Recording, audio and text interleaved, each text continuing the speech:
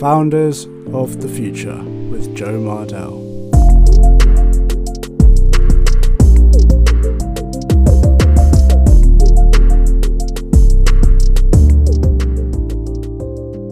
Welcome to Founders of the Future, the podcast making emerging technologies accessible to anyone. My name is Joe Mardell, and in this podcast I interview founders of technology startups who are pioneering our future using emerging technologies to create new industries, business models, and opportunities.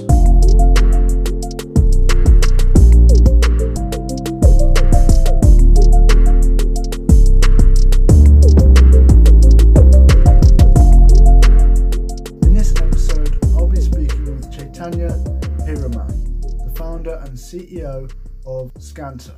Chaitanya, or as some call him Chad, has been involved with technology and related trends since the start of his career. His combination of industry expertise, drive and vision is what enabled him to become the first Indian origin entrepreneur to win not only the Shark Tank Showcase but also the prestigious Draper University Summer Pitch 2018 in San Francisco, California. In 2019, he was selected for Entrepreneur Magazine's top 25 people in tech, after being chosen for Forbes 30 Under 30 in the startup category. Scanta is pioneering the chatbot protection industry, helping businesses to protect their virtual assistant chatbots and other machine learning platforms against the emerging threat of machine learning attacks. Scanta's security solutions enable companies to confidently deploy and scale machine learning-based corporate systems. Chad, thanks for joining me today. It's really great to have you on the podcast. It's great to see you here, Joe. Thanks for having me here. No worries. I've been really looking forward to this call. It's actually the first time that I've had a fellow chatbot enthusiast on the podcast. So yeah, I've been really looking forward to this. Likewise. That's great to hear. So first of all, if you don't mind, would you like to just give us a little bit of a background story about Scanta, the company, and how that all began? Sure, yeah, absolutely. So interestingly enough, we started Scanta in 2016, so it's been a while, almost 4 years now. And we started off working in the augmented reality space. So we were working on a project by Google called Tango that would allow us to place these AR avatars in physical spaces using a mobile device for the first time. So we did a lot of stuff there regarding R&D work and built a couple of games in the AR space and sort of expanded to developing AR avatars. And while we were working on the AR avatars bit, we also worked with brands like Coca-Cola, Dunkin' Donuts, Wendy's, and so on. So it was pretty exciting, actually, and this went on from 2016 to about 2018. And 2018, we also partnered with the Discovery Channel, for a show called Expedition Unknown, where I helped Josh Gates, the host, find, or at least we tried to find hidden treasure in San Francisco's Golden Gate Park. So it's pretty exciting. I think the whole AR journey was pretty cool, and we built like one of the largest libraries of AR avatars in the world with about 110 of our own IPs during 2016, 2017, and leading up to 2018. So while we were working on this, we had a project that allowed us to sort of look at various different aspects, like having chatbots at the back end of these characters. So we had R&D projects that we were doing, and we realized how vulnerable these systems are to attacks. Not particularly only chatbots, the entire machine learning space. And that's something that I spent the next few months sort of speaking with the CXOs at the cybersecurity companies of the world, just trying to get a feedback if this threat vector is real. And I got an overwhelming response that this is something that we're really looking at, but we don't know how to solve. And looking at the impact of machine learning in the world right now and the way that we're using hyper automation at the scale that we are, I thought it would be it's sort of a fundamental duty from a mission standpoint to try to make these systems safer. That's where we pivoted, and we're working on protecting these machine learning systems at Scanta since the past year. So that's a little bit about our journey. And if you see all of this stuff on our website, you know, that sort of would link in the story on our previous work on augmented reality and what we're doing right now in the chatbot security space. Yeah, I mean, the fact that you began in augmented reality and then transitioned, you saw an opportunity and decided to try and take that opportunity, move into the space as it's starting to open up. Yeah, that looks like you're definitely on the right track. And I agree that there is an opportunity in the ML space for security and protecting things like chatbots. This is going to be a really, really important part for a lot of companies moving forward. Um, have you seen a lot of kind of companies thinking about this or considering the fact that they might need to protect their ML systems? Yeah, actually, that's an interesting question because mm, according to our interaction with most companies, the first reaction is something like, "Oh, I didn't know that this was actually possible. Is my system actually vulnerable? I didn't think about that. I didn't think that I have to have certain security parameters in place for like a chatbot system. That this is just not the norm."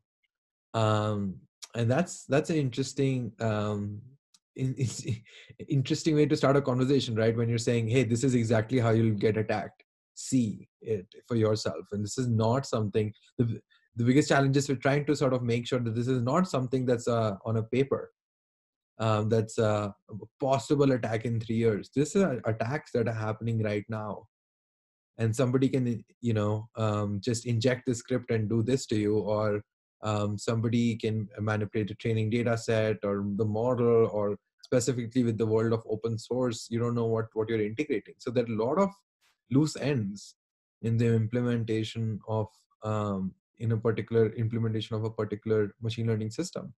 So the first reaction is, I didn't know this exists. Second is more about trying to get validation if it's actually that real, that it needs a call to action. So it's a pretty interesting response, because we're definitely, at least based on our discussions, the only players working in this space right now.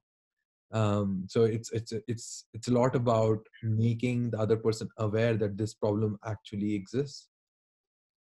Yeah, I think a lot of companies, especially in emerging technologies and AI, they're kind of driven with optimism. The founders are very optimistic people, and it's all about, you know, looking forward into the future and how can we create a really positive future for everyone. And it's quite easy to kind of get caught up in that and forget to think about what could go wrong. So I think the fact that you're bringing this to companies and really opening their eyes to the fact that they do need to be careful and protect their systems from people who might want to break in is a really, really good thing, because the last thing that companies want is for their chatbots to get hacked. This could be really, really detrimental to their business and their brand. It could be a PR catastrophe, really. And you touched on something called threat vectors. Would you mind just delving a little bit deeper into that for anyone who might not have heard that term before? Sure. Yeah. I mean, what we essentially mean by that is identifying what are the various different avenues that could possibly um, have a potential threat of an attack. So we looked at, so most of the companies, right? I mean, we have cybersecurity companies doing pretty well in figuring out solutions on the cloud security standpoint, or making sure your data is protected, right? So that's a threat vector that they're solving for. But when we look at machine learning security itself, that's a threat vector that we've not seen anybody really come forward and take initiative on solving this problem. And that's why we're here doing what we are doing today. Absolutely. You know, threat vectors, there's been many threat vectors around for a while now. Um, Hackers are very familiar with these different routes into computer systems, and companies are starting to become more aware of it as well. But like you said, the machine learning side of threat vectors is a very new area, and companies haven't really anticipated this. So yeah, it's really, really key that companies start to think about this. And then also you did bring up a topic called hyper automation, which is something that is kind of pretty new in terms of technology trends. I think Gartner named it as the #1 strategic technology trend of 2020. So it's a really big thing that's on the way, but I don't think many people are talking about it. So I'd really love to just talk about that with you, if you don't mind. Sure, yeah, and as just taking a cue from that report from Gartner, right, regarding hyper automation being the #1 strategic tech trend for 2020. The whole aspect, if you look at any Fortune 500 company right now, how we're really looking at this is what kind of problem can we solve through machine learning, or how can we reduce costs for an enterprise through machine learning. All of this comes under the whole automation movement that we're going through right now. And when we say automation, it's sort of also it's also relevant to when you talk about chatbots, right? So for customer care, so now let's say you're spending $10 on a phone call for a customer, but if you have a chatbot, it's able to articulate the answers the way that they should, and obviously based on multiple different parameters. But if you're successful in doing that, that cost of $10 significantly goes down, which is important to organizations. So hyper automation is there in every aspect of every business. It ranges from solving a problem from the NLP side, or machine vision, or everything under the sun that you can see on machine learning. So this is something that I believe that Fortune 500 companies, Fortune 1000 companies, or just startups, medium-sized organizations, everybody is looking towards that, because they want to make themselves more efficient, and second, decrease their costs. Specifically in the time that we're going through with COVID, it's imperative that we try to do the best we can to keep the lights on. Yeah, yeah, definitely. Hyper automation is going to be absolutely transformational. It's just the way that the hyper automation systems will look through the entire business and identify any small way that they can automate a process, and then they'll automatically do that. So it's literally automating the automation, which is really, really exciting. It's something that I think is going to be, it's going to lead to so many opportunities for businesses to slash their costs.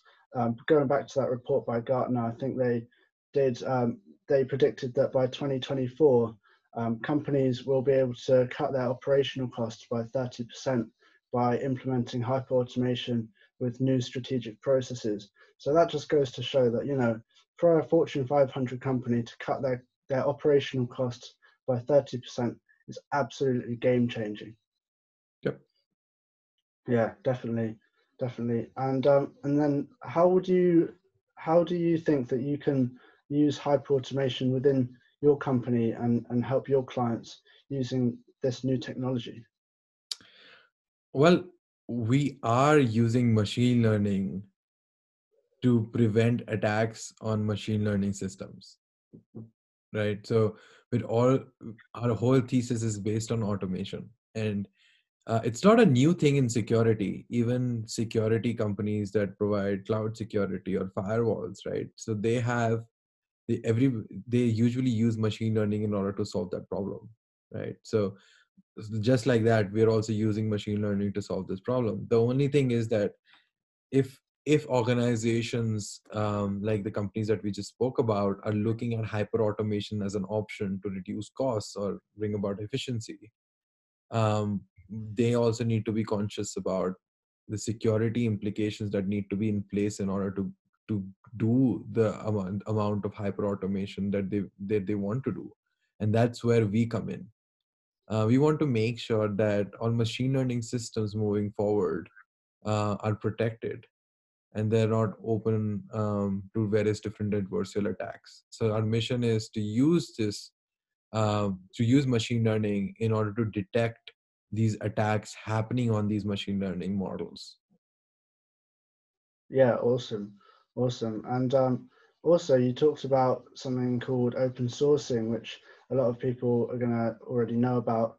But I would really like to kind of understand what is the kind of the best way that companies would be able to use open sourcing, and then also the other technology trends that we've talked about, maybe hyper automation, and then also protecting their ML systems. Combining all of these different ideas, what do you think companies should be doing in 2020 to get the best that they can with their company? Yeah, and according to me, open source, the entire open source movement that we're going through right now, it's unbelievable. Just because it gives you the opportunity to build something that would traditionally take a year to build in a matter of a few weeks, and that's something that brings about accessibility for a large scale implementation of various different ML systems. So just to give you an example, how would you would make a chatbot about 5 years ago is very different than how you make a chatbot today. And that's possible because of all of these of the availability of these algorithms and training data sets available online that allow you to use machine learning uh, at and implement it at a rapid scale. And that sort of transforms to every other machine learning use case. So it's not about NLP. It ranges from NLP to machine vision to everything that you can think of, like self-driving cars, for example. Um, Tesla and other companies, there are a lot of open source models on how these cars are making the decisions that they're making. So machine learning and the open source movement has sort of propelled machine learning into high gear, basically, which allows companies to do this at scale and very cost effectively. Just getting training data sets might take a company 5-10 years, and if you have that training data set from the get-go, it saves a lot of time and effort. So open source is something that and with that particular movement, everything from a development production cycle is sort of comes into motion together. So it's a great thing to have, but the only problem is that we're looking at only one side of the coin, and I am an advocate of making sure that machine learning systems and the use of them and employing them in the places that need them and make things and processes more efficient as much as we can. So we need to use that, but at the same time we need to be conscious about the fact that not all of these systems are safe to use. When we're employing a machine learning system, an open source system, we don't know what are the inherent vulnerabilities of that system. And without that, if you're deploying something and putting it in production, then it's sort of a recipe for disaster. And the whole development cycle these days is not that something that anybody verifies each line of code before implementing it. So that's where we're trying to bring more awareness to make sure that whatever you're implementing is safe and it does not have any of these vulnerabilities attached to it. Because just to give you an example of Delta, last quarter, Delta sued their chatbot provider because somebody had modified the source code. We don't know if it was because it was an open source model or somebody from the team, or we don't have information on that. But what we know is for an entire year, all customer information, including credit cards, was going to another IP, and nobody was aware of it. It's just because how these systems are made. So we need to make sure that we are very cautious when we're deploying such systems, and that's why we exist. That's what the problem that we're trying to solve here at Scanta.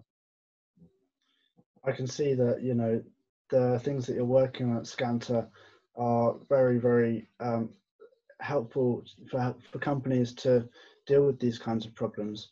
Like you said, the open source movement is really, really exciting, and it holds a lot of opportunities because the open source movement is exponential in its nature. It helps companies to access systems that they wouldn't have been able to access previously. And when that combines with something like machine learning, which is also an exponential technology. It's a disruptive technology. When you get things like this converging, this is when true disruption and transformation happens. So it is going to lead to some really great things. But like you said, it doesn't come without risks. So companies need to be careful when they're implementing these things. That story about Delta and the chatbot provider, that's a very eye-opening tale, and companies should be really, really cautious, because the last thing that they want is for something like that to happen to them. So yeah, that's really, really key.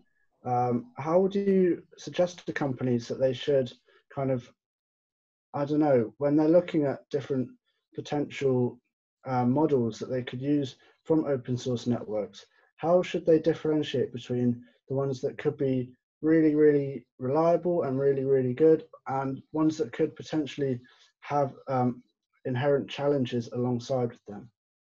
Yeah, I think it's imperative, something that's pretty obvious, just to make sure that there a lot of people have used those models. So looking at how many people have already installed them, if there are any complaints about it, if there's somebody within the network that can verify that they've used one of those systems and that's worked on fine with them. That's the best kind of validation. If that's not the case, then just looking at the uh, volume of number of downloads or number of people that have used that particular system. But again, that's not 100%. I would say, that's not 100% the right thing to do, because there might be a vulnerability that nobody's caught yet.